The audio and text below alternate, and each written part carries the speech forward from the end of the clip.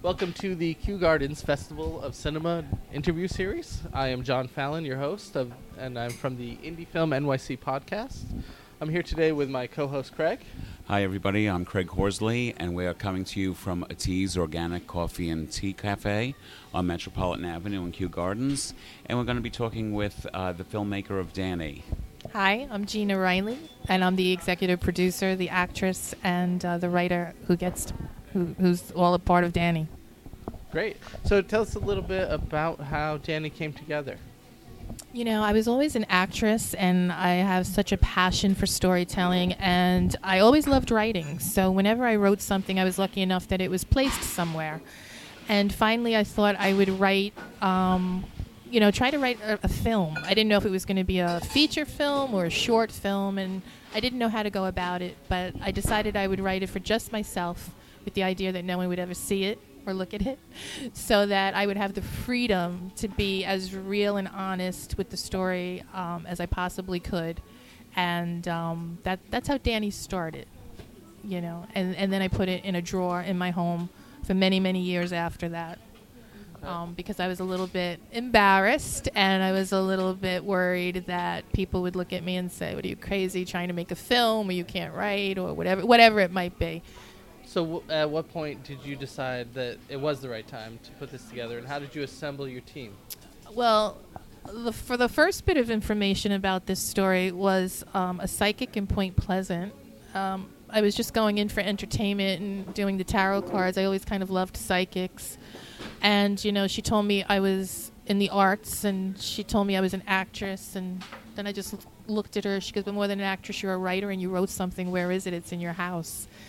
And I just, the hair on my arm stood up, and I didn't even speak back to her. And she's like, "You wrote something, right?" And I was like, "Yeah." She's like, "Where is it?" And I told her it was in the drawer. And she said, "That has to come out. You're supposed to do something very big with that." She goes, "It'll take many years, but something big is supposed to happen with that."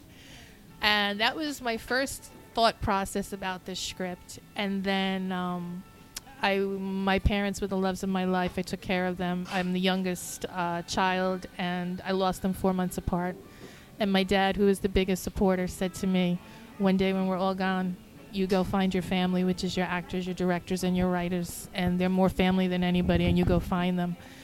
So when I was in a very dark place personally, I took that script out of the drawer, and I said to myself, just make one phone call.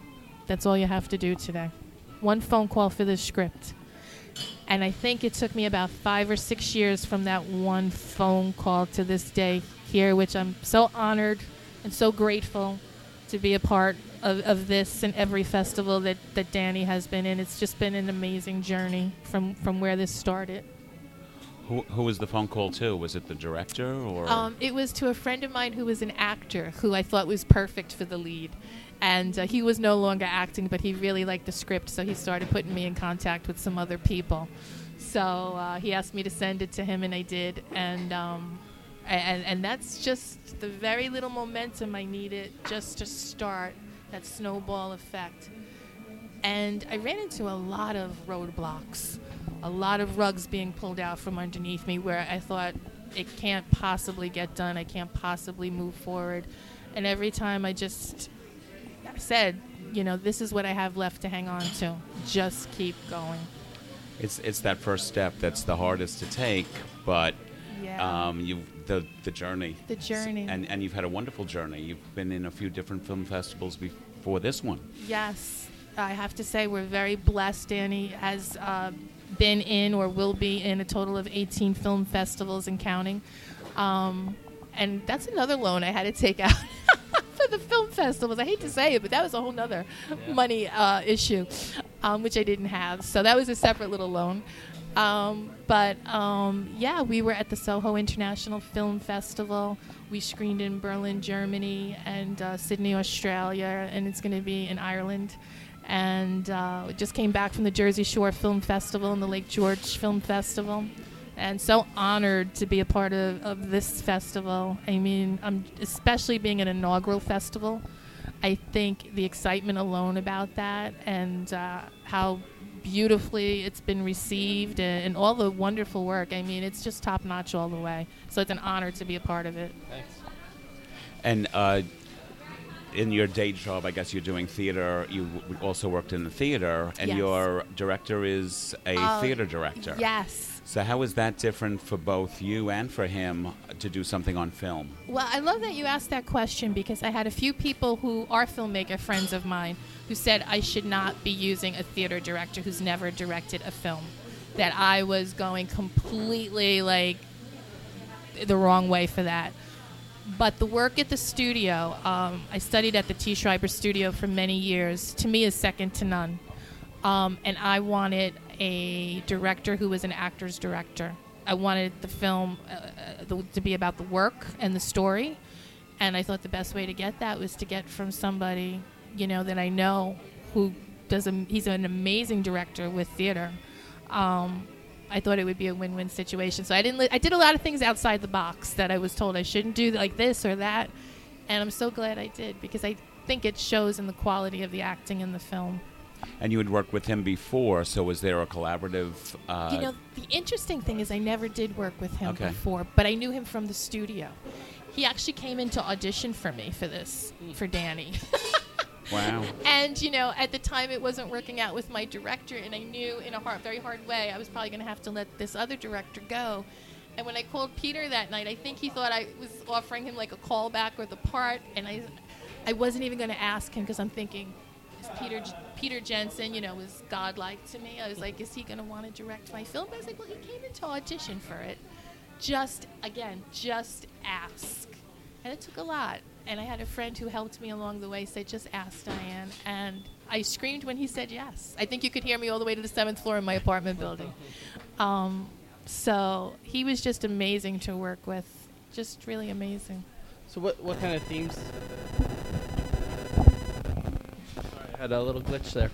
What kind of themes are you trying to explore with the film, and what do you hope people get out of it? Well, I was in an abusive relationship, and it surprised me how long I stayed, and it surprised me with how difficult it was to leave. And when I was trying to get out of that situation, it felt like a physical withdrawal to me, like a drug or alcohol addiction. And I felt like when I heard from this person, which should be the worst thing in the world, it was like a fix. It was like a high. It was like nothing I could describe, and I could only associate that with that kind of addiction, which was as powerful and as deadly as drug or alcohol. And it was never spoken to me about, and seeking help outside. And I wanted to explore that in this film, that it's a true addiction that probably needs some sort of 12-step program, or maybe a different type of counseling, because that's when it became clear to me. Besides all the other topics of codependence and low self-esteem and financial disadvantages that might keep women in that kind of position, I felt like the addiction is sure enough one of the reasons that you stay. Right. And so what are you hoping people take away from this, and what conversation are you looking to start? Well, I'm hoping that maybe if someone's in that situation, and I've had a few women, both at the Lake George Film Festival and the Jersey Shore Film Festival, come up to me after and say, "You got it." She goes, "I never heard someone talk about it like that, but I was a victim, and that is exactly it, and needs to be spoken about more in that manner."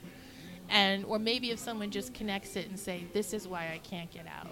That's not really spoken about like in that term. Then maybe they can get the help that they need to get out or break free.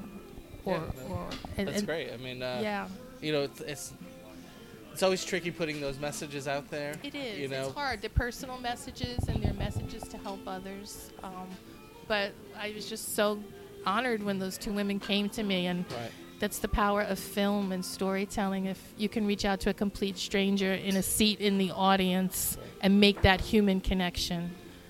And you speaking out, telling other people that they're not alone. Exactly. And possibly having some women's shelters use your film as a learning experience. That would be an great. honor. That really would be an honor. Now I know you're still kind of in the middle of your festival run with this. Has this experience spurred you on to make more films, or yes. what's I'm kind in of trouble. next for you? I know, right? I'm hooked. You have the bug. Hook, line, and sinker. I didn't honestly realize how much I enjoyed everything about the process, from scouting locations to music, The business side, not so crazy, but the creative side, 1,000%. So I have 2 new scripts. One I co-wrote with my my cinematographer, who I would just like to give a shout out because he's like heart and soul in this film. He's the editor. He's the lighting guy. He came with me a million times to the diner and the apartment, editing. I mean, he's all over this film. So I couldn't have done it without him. So a big shout out to him. And what's his name? His name is St. Howard. Great. And so we co-wrote a script together, a short. So we're going to be shooting that in the fall. And then I co-wrote a film. I didn't co-write. I wrote the second script. I wrote myself. Started out as a short, and someone took interest. It became a feature, and then when I looked at money, it's kind of going back to a short. Right. So we're not sure where that is at the moment, but that will be after the next one, which is called Millwood Drive. Great. Well, I want to really thank you for being part of our inaugural year of the Kew Gardens Festival of Cinema. And, Oh my God, it's been truly an honor. Truly an honor. And we're looking forward to seeing your next 2 films. Thank you. This is great. Thank you so much. And Danni screens tomorrow, Friday, August 11th, at the Queens Museum at 11:30 a.m. So come by and say hi. Great. Thank you. Thank you. Great, thank you.